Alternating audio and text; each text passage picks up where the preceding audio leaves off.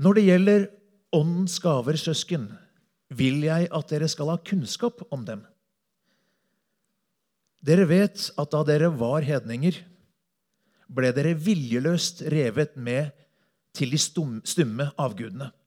Derfor kunngjør jeg for dere at ingen som taler i Guds ånd sier forbannet er Jesus. Og ingen kan si Jesus er Herre uten i den hellige ånd. Med disse ordene vil jeg si klart og tydelig: Jesus er Herre. Jesus er min Herre. Jesus er Herre i mitt liv. Hva jeg enn foretar meg, så står Jesus over, og han er min Herre. Og ut fra hva Paulus forteller oss, så er det den hellige ånd som tillater meg å si det. Jeg kjenner ingen motstand. Jeg vet at det er sant. Jeg vet at det er riktig. Fra jeg ble frelst for over 39 år siden, så har jeg visst at det var sant. Jeg møtte Jesus på samme måte som Paulus. Jeg ble slått i bakken, og jeg kjente en overnaturlig kraft så sterk at jeg ikke kunne forklare den. Jeg kunne heller ikke bortforklare den, og det har jeg ikke klart på disse 39 årene. Jeg har ikke hatt behov for det heller. Når jeg ikke har svaret, så har jeg erfaringen. For jeg vet at Jesus er Herre.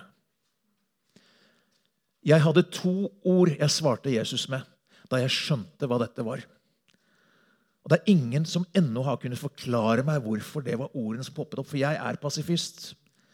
Jeg har altså ikke vært i militærtjeneste. Jeg var i Heimevernets ungdom en periode etter speideren, men jeg har aldri vært i militærtjeneste.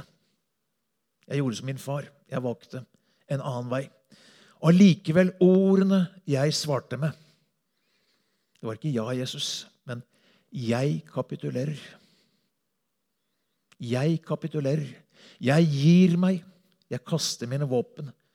Og jeg gir meg uten betingelser. Jeg har ingenting mer. Ingen har ennå kunnet forklare meg det. Men det var mine ord. Nå jobber jeg mer og mer i Colombia. Vi er inne i en stor fredsprosess. Det er slutten på en lang borgerkrig. Og nå har ordene fått gyldighet igjen. Fordi vi er inne i en fredsprosess. Vi har en sannhetskommisjon. Vi må få sannheten, også den vanskelige og vonde. Alle drapene. Vi må få det på bordet. Og så må vi kunne si alle sammen: jeg kapitulerer. Jeg overgir meg. Det er den eneste veien til fred i det landet. Og det vet colombianerne nå. Presidenten vet det. Kirken vet det. Vanlige folk vet det. Det blir ikke fred i det landet uten Gud. Og det vet de. Jeg kapitulerer.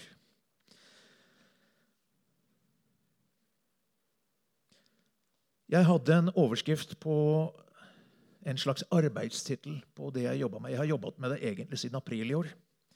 Det har vokst fram i meg. Og så jeg at det var ett ord som manglet. Men dere skal få den arbeidstitelen som jeg landet på nå. Åndsmaktene kommer tilbake, men vi slipper dem ikke inn. Åndsmaktene kommer tilbake, men vi slipper dem ikke inn. Og i det så ligger det at det er mange som slipper åndsmaktene inn nå. Men vi slipper dem ikke inn. Og dette skal det dreie seg om i dag. Et sitat som ikke er fra Bibelen, resten skal dere få fra Bibelen av sitater i dag. Men et sitat er ikke fra Bibelen. F. Scott Fitzgerald, kjent amerikansk forfatter, han sa disse ordene, la de ordene i munnen på en av sine karakterer i en av bøkene sine. Jeg taler med den autoritet som egne feil gir. I talk with the authority of failure. Jeg taler med den autoritet som egne feil gir. Jeg har levd 39 år. Jeg har gjort mange feil. Heldigvis har jeg lært av noen av det. Håper jeg. Og med den autoriteten vil jeg dele i dag. Og også med det Den hellige ånd har åpenbart. Og til dere som nå lytter til opptaket. Vi er privilegerte her. Vi er en håndfull og 2 og 3 til stede. Og så er det hundrevis som lytter til opptakene. Det er en stor menighet på nettet. Til dere som lytter på opptaket, velkommen til formiddagsmøtet i Livets vann denne siste søndagen i september. Det er ganske snart 2 år siden sist jeg talte her. Mye av grunnen har vært på grunn av pandemien, som har begrenset reisevirksomheten til deres egen pastor ganske mye. Og så snart grensene åpnet seg for alvor igjen, så har både pastor Erik og jeg begynt å reise igjen. Årets 4 første måneder tilbrakte jeg for det meste i mitt andre hjemland, Colombia. Og jeg har reist flere ganger til Sverige gjennom våren og sommeren. Og til uka så reiser jeg igjen til Colombia. Til å være en mann med hjemmeadresse i Langesund og nær tilhørighet til nettopp denne menigheten her, så er det ikke så mye dere ser til meg. Jeg må innrømme det. Men i dag er jeg tilbake, og jeg gleder meg over at jeg kan være her. Jeg var veldig glad da Erik ringte og spurte. Og pastor Erik har gitt meg lov til å dele et materiale jeg har fått åpenbart, dels med erfaring og dels ved ånd. Og det er et materiale jeg aldri før har delt her i Norge. Det er noe vi ikke rører ved her i Norge. Vi tror liksom ikke helt på det. Nå har Børre bedt for meg. Jeg skal bare gjenta det ganske kort. Himmelske Far, åpenbar deg for oss. Bruk mitt sinn, min munn, min tunge til å tale ditt ord, Herre. Ditt ord og ikke noe mer enn ditt ord, men heller ikke noe mindre. I Jesu navn, Herre. Du er Herre, og du taler som Herre ditt ord i dag. Til forsamlingen her, og til de som lytter. Vi vet at mange får høre ditt ord gjennom det som blir talt og sendt ut herfra, i Jesu navn. Hvorfor har jeg ikke delt dette? Dels fordi materialet oppfattes som svært kontroversielt blant mange norske kristne. Dels fordi materialet er ganske nytt i vår kristne gåseøyne erfaring. Og dels fordi dette er et materiale som har vært mye mer relevant i mitt virke i Colombia. Men nytt kommer ikke dette til å være veldig lenge. Jeg vet at nå skjer endringene. Egentlig så vi det allerede komme for noen 10 år siden med innførselen av østlig religion, eller New Age som vi kaller det. Men kristne skjønte det ikke da det kom. En av de første bøkene som jeg oversatte til norsk skulle vise seg å bli et referanseverk i evangelisk sammenheng. Boka kom midt på 80-tallet på Hermon forlag, og den het Guder og ledere i New Age. Jeg oversatte den. Det var et privilegium å få gjøre det.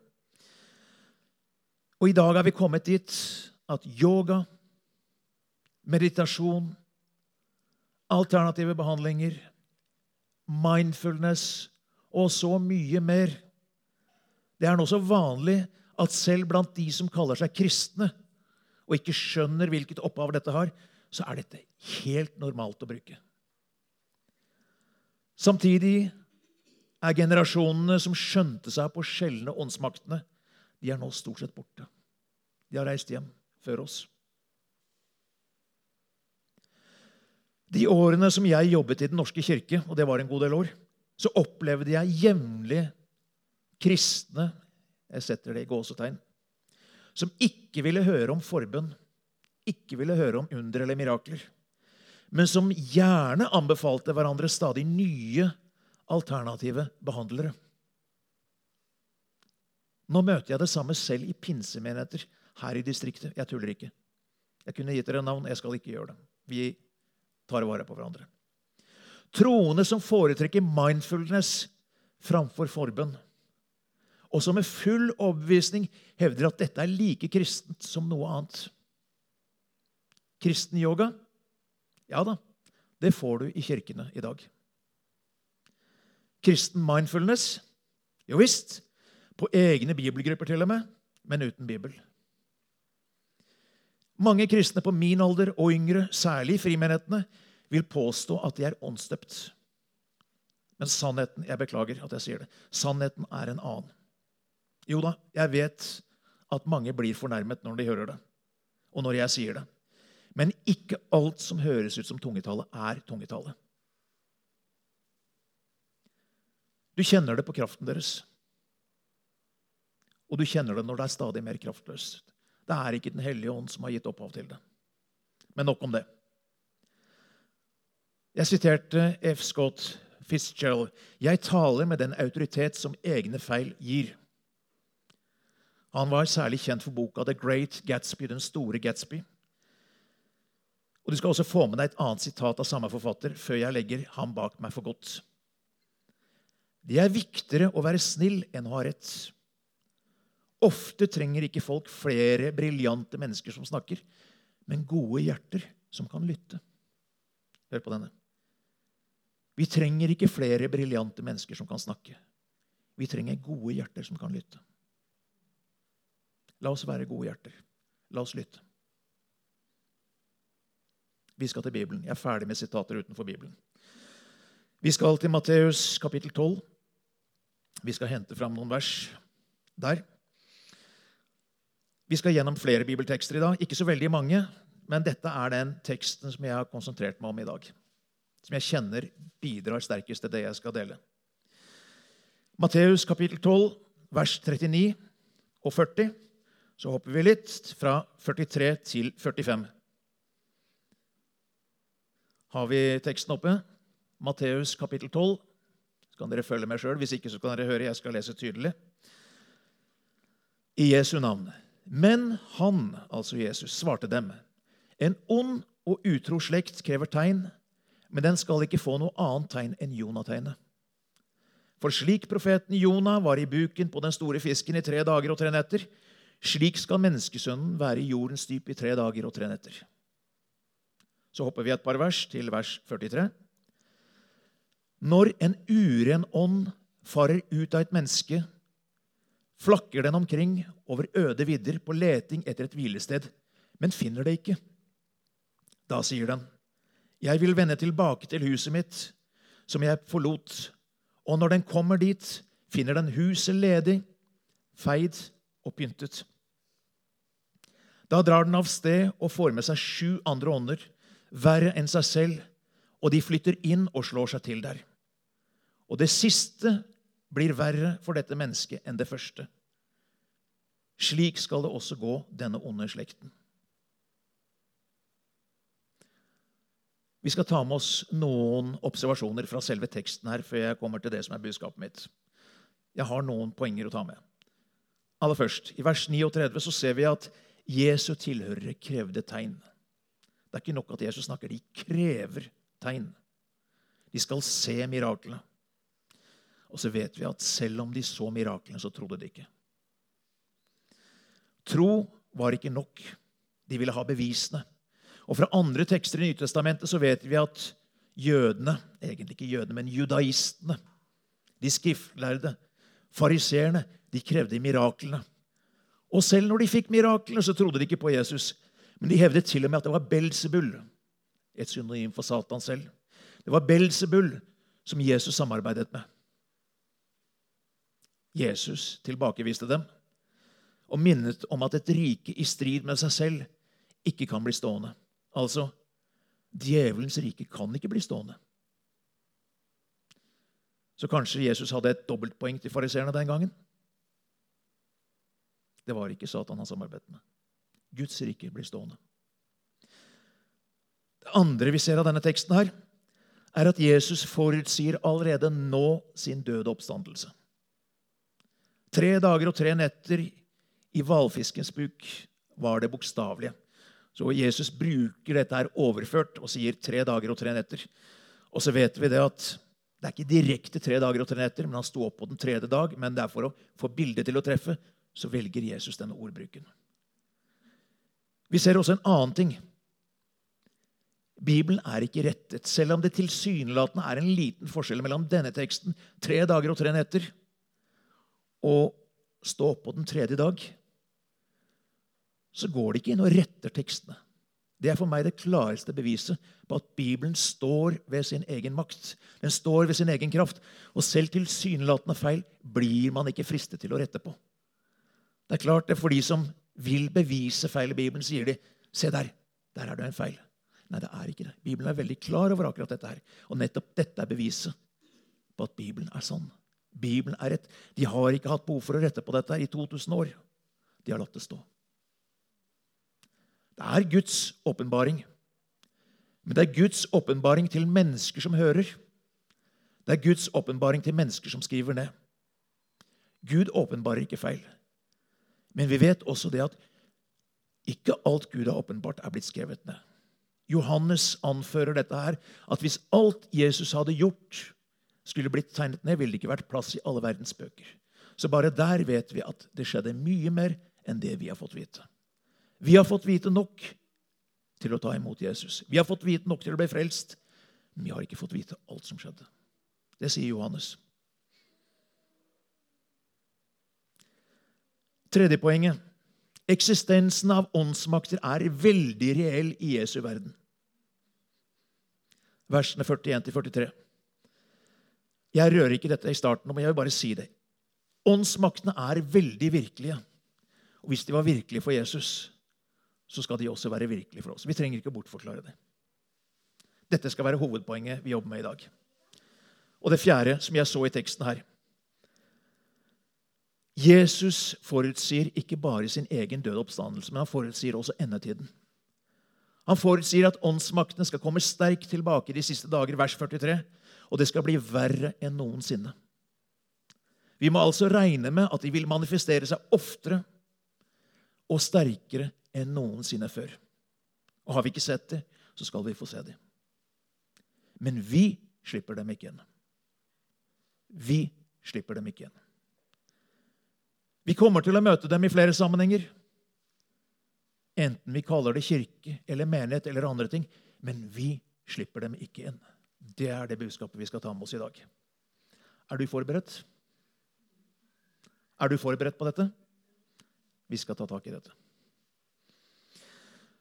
Før jeg går videre, så skal jeg bare gi deg noen kroker og henge resten av det jeg skal bidra med i dag på. Vi har god tid. Aller først, en oversikt, veien videre. Hvordan skal vi anvende dette? Hvordan vil du anvende dette? Jeg har 3 stikkord til deg før. Jeg skal ikke dele det ut eller legge det ut nå. Vi skal ta det når vi kommer videre. For det første, vi leker ikke med åndsmakter. Leker vi med åndsmakter, så er vi en dåre. Jeg skal komme tilbake på hvorfor ikke vi gjør det. Vi leker ikke med åndsmakter. Dette er seriøse ting. Alvor. Nummer 2. Vi innbiller oss heller ikke at enhver frelst i gåseøyne er godt beskyttet. Dåpen alene gir ingen beskyttelse. Det må mer til. Så bare si det at jeg er døpt, så er alt greit. Det er faktisk ikke sånn det er. Vi trenger mer. Jesus holder oss oppe, men vi trenger å holde oss til han. Og det tredje, at åndsmaktene er reelle og farlige, det leser vi om i apostlenes gjerninger. Trollmannen Skevas hadde 7 sønner, og de begynte å bruke og misbruke Jesu navn til å drive ut onde ånder. Og det endte med at de prøvde å drive ut ånden fra en demonbesatt mann. Og så sier åndsmakten, Jesus kjenner jeg, Paulus kjenner jeg, men hvem er dere? Og den ene mannen gir de 7 mennene i rundhjuling. Det er teksten vi får høre. Det er ikke noe vi tuller med. 4 trinn også i vår egen forberedelse. Vi må innse det at vi er på forskjellige nivåer, på forskjellige stader i kristenlivet. Da jeg var nyfrelst, så drakk jeg melk, som Paulus skriver. Det er helt greit. Vi forholder oss til det stedet vi er på. Da jeg var nyfrelst, så trengte jeg også å få det inn med teskjeer. Jeg har forhåpentligvis vokst litt på de 39 årene jeg har vært frelst. Jeg har erfart litt, jeg har studert litt, jeg har fått lov til å leve i dette her, og jeg har fått lov til å bringe det videre. Det skulle da også bare mangle. Men vi innser at vi er på forskjellige plan. Og for de som er her, så vet jeg at dere er erfarne. Vi tar også med oss de som nå lytter til oss her. Første trinn i egen forberedelse. Sett bort jobben. Kan du ikke gjøre dette selv, så sett bort jobben. Finn deg en eldste som virker. Og nå tuller jeg ikke. Finn deg en eldste som virker. Ikke enhver prest eller pastor har Guds kraft i våre dager. Dessverre er det sånn. Og slett ikke nok av den hvis de har noe. Du må finne en eldste som virker, som faktisk har denne kraften. Andre trinn. Det gjelder for oss alle. Be aktivt og ofte. Jeg sa det innledningsvis. Be stadig. Be uavlatelig. Be uten opphold. Dette er Bibelens bud. Be. Paulus skriver til Timoteus og sammenligner oss med soldater, idrettsmenn, bønder. Hva er felles for dem? Soldatene øver. Idrettsmannen trener. Og bonden, han sår og dyrker og ordner og steller med jorda. Han kan høste bare en gang, men hele året pleier han jorda si. Han slutter ikke å gjøre jobben sin. Be aktivt og ofte. 3. trinn. Beveg deg dit sånn at du selv også blir en ressurs. Ok, 1. trinn. Sett bort jobben, fordi vi er ikke en ressurs når vi er nye på veien. Da trenger vi mer hjelp enn vi kan bidra med. Men beveg deg dit at du selv blir en ressurs. Åndelig øvelse. For kristen latskap, nemlig, ja, kristen arroganse dyrkes fram av djevelen selv, av Satan selv. Og du får høre det at, nei, det er jo bare slapp av. Alt er jo bare å få, det er jo bare å ta imot, det er bare å hvile. For du trenger vel ikke å øves eller prøves hvis du allerede er frelst. Alt er gratis, alt er gitt. Det er ikke helt sånn det funker. Ja, frelsen er gratis. Men skal du vokse i troslivet, så må du også jobbe for den veksten. Du kan ikke bare sette deg bak og se på TV hele dagen og tro at nå kommer alt av seg selv. Nei, det gjør ikke det. Du må ta til deg Guds ord. Du må være sammen med andre troende. Du må feire nattverden med andre troende. Og du må be. Dette er budene som de fikk i den første menighet. Da vokser du. Og 4. trinn, den sier jeg, den er viktig, den gjelder også meg. Gå aldri alene. Det høres ut som en fjellregel, men den er eldre enn fjellreglene. Gå aldri alene. Jesus utrustet selv apostlene for tjeneste, men i fellesskap. Vet du det? Allerede første gang han sender de ut, Matteus kapittel 10, vers 58, hvis du noterer, så var det bare unntaksvis at apostlene var sterke nok alene. Aller helst så ser vi at han sender de ut i grupper eller 2 og 2. Og de tjenestegjør, men de går ikke alene. Han vet at vi trenger kraften av å stå sammen med noen andre. Å være helt alene er grusomt. Og vi kan lett ramle litt bakpå. Ok. Det var oversikten. Prøvd og erfart, skrev jeg som overskrift på det jeg skal dele nå. Det er disse 3 punktene. Du leker ikke om åndsmakter. Da er du en dåre. Jeg har lyst til å gi et eksempel. Det er nok så gammelt nå, men jeg vil vise det allikevel. Åndsmaktene er ikke koordinerte på den måten som vi forventer at Gud er i. Den hellige ånd vet alt. Gud er allestedsnærværende. Gud har full oversikt. Det har ikke åndsmaktene. Jeg vil bare si det. Jeg ble selv prøvd da jeg kom hjem til Norge etter å ha vært ute i misjon i 4 år. Åndsmaktene kommuniserer ikke med hverandre godt nok. Og i menigheten jeg kom til, det som heter Porsgrunn misjonskirke i dag, det var Ebenezer den gangen, så ledet jeg møter, jeg prekte på møter, jeg var vikar for pastoren, han var sykemeldt i en lang periode. Og så var det etter et møte, vi hadde stadig ettermøter, for det skjedde ting i de dagene. Og jeg visste at jeg kan ikke gå inn og betjene alene. Jeg hadde med meg de 2 ledende eldste. Serge Bonnet, Svein Tore Edvardsen, noen kjenner navnene her sånn.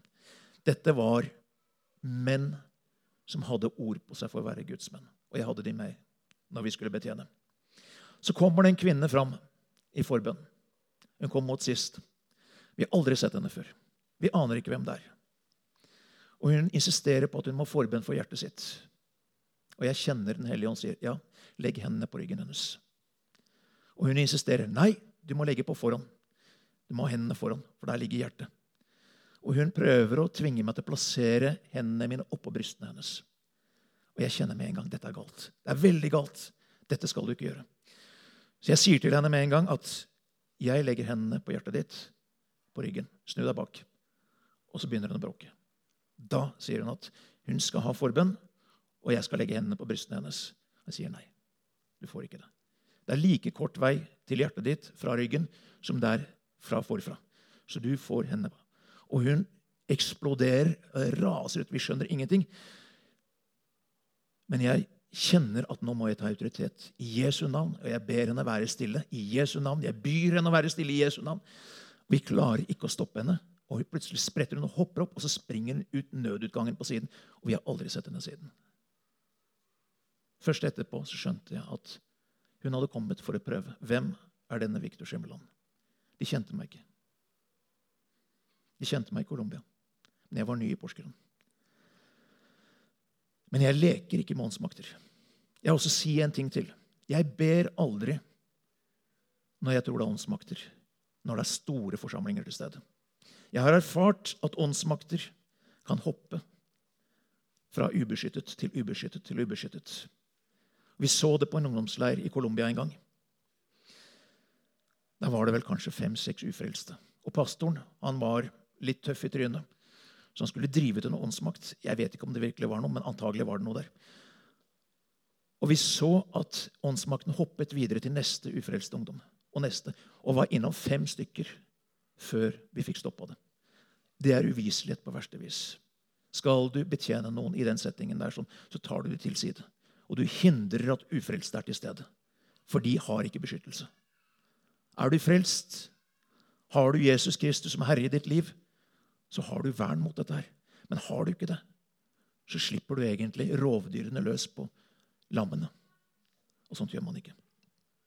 Ok, neste punkt.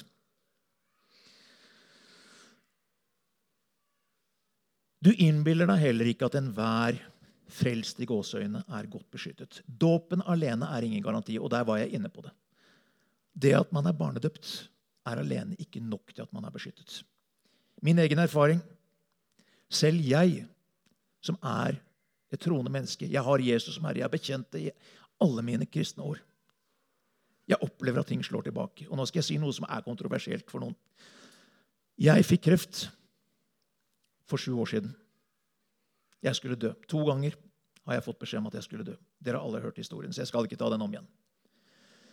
Men i årene etter at jeg ble helbredet, så har jeg 5 ganger fått beskjed om at nå er kreften tilbake. Tilbakefolk kaller det det. Alle gangene gikk jeg til pastor Erik og sa det at jeg trenger salve. Jeg trenger forbønn. Og så bruker vi de ordene som Jakob, Jesu bror, taler i Jakobs brev 5, vers 14 og 15, at om noen av dere er syke, skal han gå til de eldste, og skal han bli bedt for, og skal troens bønn helbrede den syke. Og Erik salvet meg og ba for meg, og selv om det var tydelig på bildene at nå var det ny kreft, så lot jeg meg de 2 første gangene operere. August 2019 ble jeg operert. Men i prøvene av det de fjernet, så fant de ikke kreft. Da var det ikke kreft der. Så var jeg ute i Colombia i et par måneder den høsten. Kom hjem igjen. I starten av desember måtte jeg igjen inn og operere. Ny operasjon. I prøvene av det de opererte ut, så fant de ikke kreft. 3. gangen jeg fikk beskjed om at jeg hadde kreft, så sa jeg til legen at jeg tar ikke flere operasjoner. Det koster meg så mye. Det er så slitsomt. Jeg blir så satt tilbake. Jeg gjør det ikke mer. Ja, men hvis du har kreft? Nei. Dere kan ta en prøve hvis dere vil. 4. gangen sa jeg det samme. 5. gangen sa jeg det samme. Og siden så har jeg ikke hatt flere tilbakefall. Kreften er borte. Det er 7 år siden jeg fikk kreft. Det er 6 år siden jeg ble helbredet. Det har ikke vært tegn til kreft siden. De har påstått at det har vært der. For også den åndsmakten som styrer sykdommer kommer tilbake. Men jeg har vokst, og jeg har turt å tro på det Bibelen sier. Oppsøk de eldste.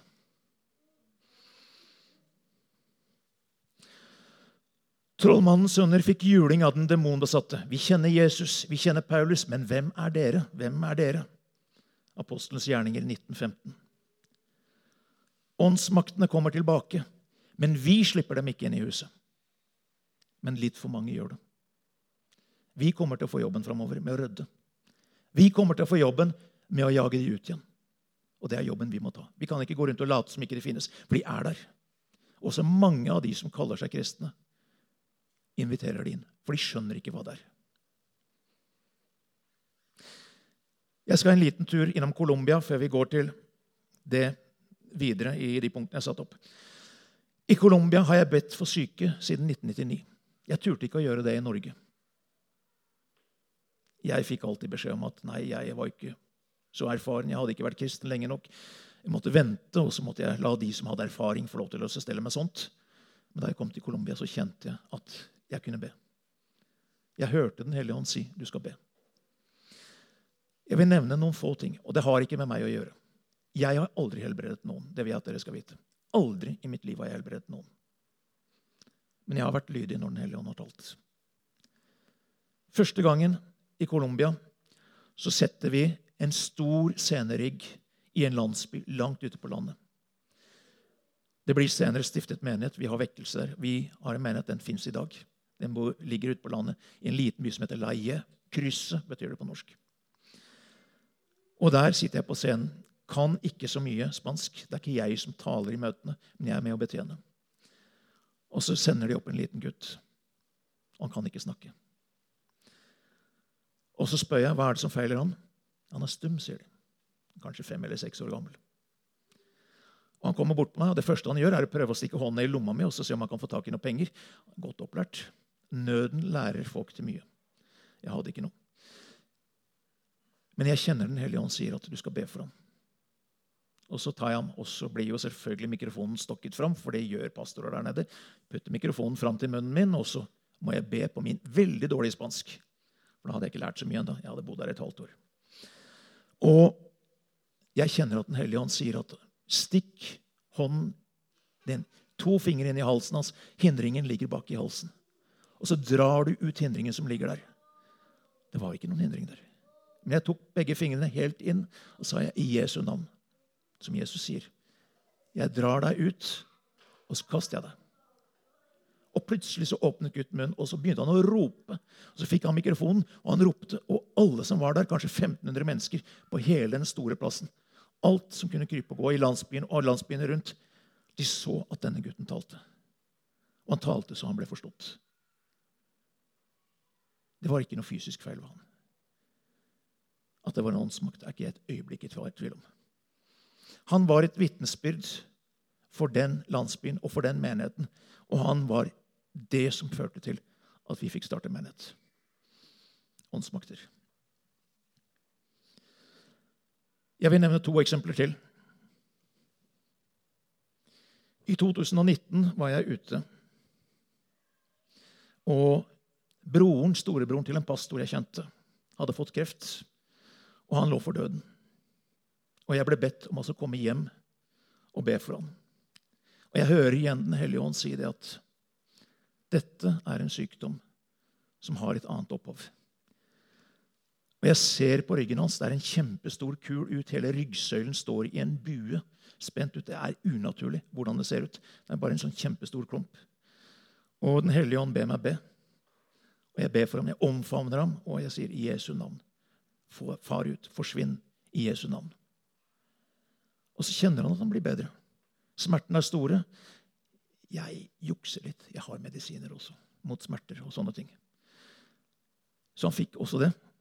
Og så kjenner jeg at jeg må si til pastoren, jeg drar fra Colombia snart. Jeg vil ikke lenger ha myndighet eller autoritet. Jeg er ikke allestedsnærværende. Men nå må du ta ansvar for din bror. Og så må du sørge for at du beskytter ham i bønn. Be for ham, sørg for ham, og hold ham oppe. Og han holdt seg frisk 1 år. Holdt seg frisk 2 år. Og i vinter fikk jeg beskjed om at han hadde fått tilbakefall. Kreften var tilbake på samme sted. Det som var trist, er at pastoren hadde ikke passet på ham. Pastoren hadde fått seg en kjæreste ved siden av sin kone. Derfor sier jeg ikke navn på noe. Han hadde gått en helt annen vei, sluttet å gjøre virket sitt. Ingen som beskyttet den kreftsyke. Og jeg forsøkte å komme ut til det da jeg var der i januar og februar, og fikk ikke lov. Så reiste jeg ut igjen rundt påsketider. Var i kontakt med dem nesten daglig og sa, jeg må få be for ham. Han er mitt bønnebarn. La meg få be for ham. Nei. Pastoren sa nei. Jeg ville ikke. Men da pastoren ikke var til stede, så kom faren til denne mannen og sa, du må komme og be. Han tok meg med på bussen, og vi dro ut av byen opp til der hvor de bodde. Og der kjente jeg at jeg kunne be. Første dagen var ikke noe gjennombrudd i det hele tatt. Jeg visste ikke hva jeg skulle be om. Jeg skjønte det ikke. Jeg måtte hjem til der hvor jeg bodde i leiligheten min og be. Neste dag så var jeg også nede og ba. Og jeg fikk ikke noe gjennombrudd da heller. Og dere som er i bønnegruppa her, dere kjenner historien, for dere har vært med og bedt for dette her. Jeg sendte meldinger hjem til bønnegruppa her i menigheten, og dere var med på å be for dette her. Og så den tredje dagen så kommer jeg dit, og så får jeg gjennombruddet. Jeg har lyst til å fortelle dere ganske kort. Jeg så da et syn over denne mannen. Kreften var tilbake. Det var det ikke noe tvil om. Han var sendt hjem fra sykehuset. Han skulle dø. Han fikk bare morfin, smertestillende. Og han skulle vente på døden. Og jeg kjente at denne mannen var så ødelagt i kroppen at jeg visste ikke om han ville leve eller dø. Jeg spurte han, hva vil du? Vil du leve eller vil du hjem til himmelen?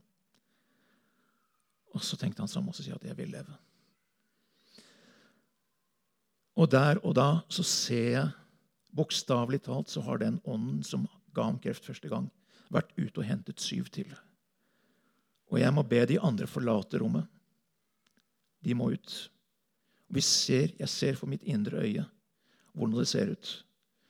Og jeg får lov til å be for mannen. Han er med der og er helt med på dette. Og den første åndsmakten som hadde gitt han sykdommen, jeg tok den ut av kroppen hans og kastet den ut av vinduet.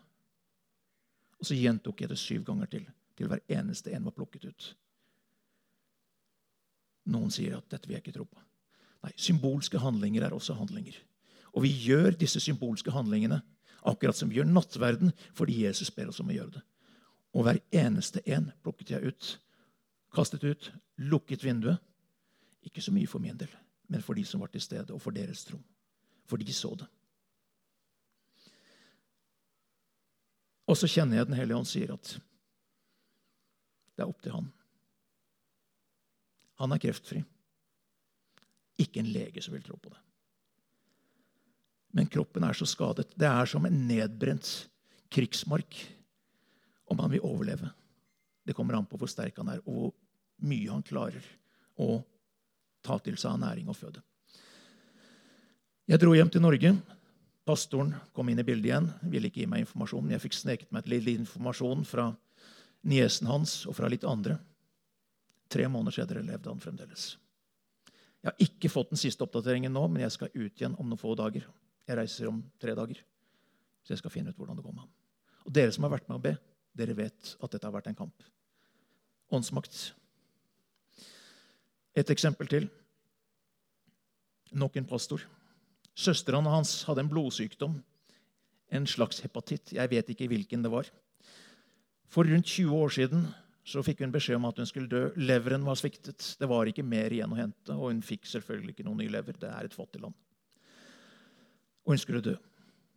Og jeg visste ikke om det, men jeg fikk beskjed om at jeg måtte be for henne, og jeg ba for henne da. Jeg var ute igjen for 3 år siden, og da hadde vi et møte med betjening og forbønn for syke i menigheten der. Og da kom hun fram. Hun hadde aldri vitnet. Men hun kom fram, og så fortalte hun historien om hvordan hun var blitt bedt for og betjent for 17 år tidligere. Hun var blitt helbredet. Hun hadde fått barn. Hun hadde familie. Og hun var frisk 17 år senere. Så fikk jeg høre nå i år at nå var hun død. Sykdommen var kommet tilbake. Jeg skal ikke legge skylda på noen her sånn. Men igjen så var det en pastor som ikke hadde gjort jobben sin. Han hadde fått oppgaven fordi at Den hellige ånd talte. Du må passe på henne, du må be for henne. Får hun tilbakefall, så må du bære henne. Og han gjorde det ikke. Det er alvorlige ord. Jeg beklager å si det, men der er vi. Vår oppgave, vårt ansvar, er å ta vare på de vi får i vår favn, i vår omsorg. Vi nærmer oss sluttpoengen her. Vi har holdt på i ca. 40 minutter med innledende bønn, så vi skal holde på rundt 5 minutter til. 4 trinn i din egen forberedelse. Hva kan du selv gjøre i dette her? Når åndsmaktene kommer og banker på døra. Det kommer flere etter hvert. Jesus har sagt det. I de siste tider skal det bli verre enn det var før. Første trinn, sett bort jobben. Jeg gjentar den. Er du ikke frimodig nok, eller tøff nok, eller kjenner deg ikke sterk nok, så må du gå til noen andre om å få gjort. Og det er helt fair, det er lovlig, det er ærlig. Jeg gjorde det, selv da jeg var kreftsyk, og hadde vært i tjeneste i årtier. Jeg gikk til andre. Pastor Erik, pastor Tim Virk kom med ektefeller og ba for meg, la hendene på meg i Sandefjord. Jeg skulle dø. Og de stanset sykdommen der. Det er lov å gjøre det. Er noen blant dere syke? Han skal kalle til seg menighetens eldste, og de skal be over ham og salve ham med olje i Herrens navn. Da skal troens bønn redde den syke, og Herren skal reise ham opp. Har han gjort synder, skal han få dem tilgitt. Det jeg sa i stad. Finn en eldste som virker.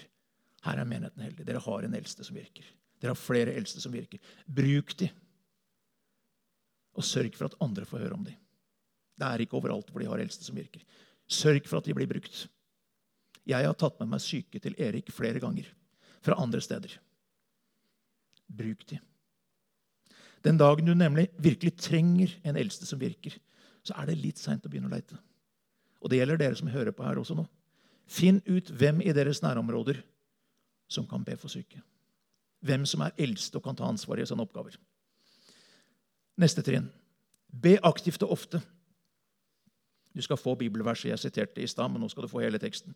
2. Timoteus, kapittel 2, vers 3-6. Bær også du lidelsene som en god stridsmann for Kristus Jesus. Ingen soldat lar seg hindre av dagliglivets gjøremål. Jo da, han har gjøremål, men han lar seg ikke hindre av det. For han vil gjøre som hærføreren vil. Og en idrettsmann må følge reglene om han skal vinne seierskransen. Han må også trene. Og bonden som arbeider hardt skal få først av avlingen. Altså, øv, be, les, praktiser, be mer, be for andre, øv frimodigheten din. Det er veien videre. Punkt 3. Beveg deg dit at du selv blir en ressurs. Åndelig øvelse. Ikke kristen latskap fordi alt er fått, alt er gitt, alt er gratis. Du må øve. Og som Paulus igjen sier til Timoteus, derfor vil jeg minne deg om dette. La Guds nådegave i deg flamme opp på nytt, den du fikk da jeg la hendene på deg. 2. Timoteus 1,6. Tenn ånden på ny. Det er Paulus ord til Timoteus, og det er Guds ord til oss i dag. Og 4. og siste trinn. Gå aldri alene. Jesus utrustet selv apostlene for tjeneste, og nå skal du få høre hva han gjorde. Matteus 10, vers 5-8. Matteus 10, vers 5-8. Disse 12 sendte Jesus ut og påla dem. Ta ikke veien til hedningene, og dra ikke inn i samaritanernes byer. Hvorfor det? Konsentrer deg om der du kan gjøre bære frukt. Gå heller til de bortkomne sauene i Israels hus. Gå og forkynn. Himmelriket er kommet nær. Helbrede syke. Vekk opp døde. Gjør spedalske rene og driv ut onde ånder. Det sa han til apostler som ennå ikke hadde fått Den hellige ånd. Gi som gave det dere fikk som gave. Det du har fått, kan du gi videre.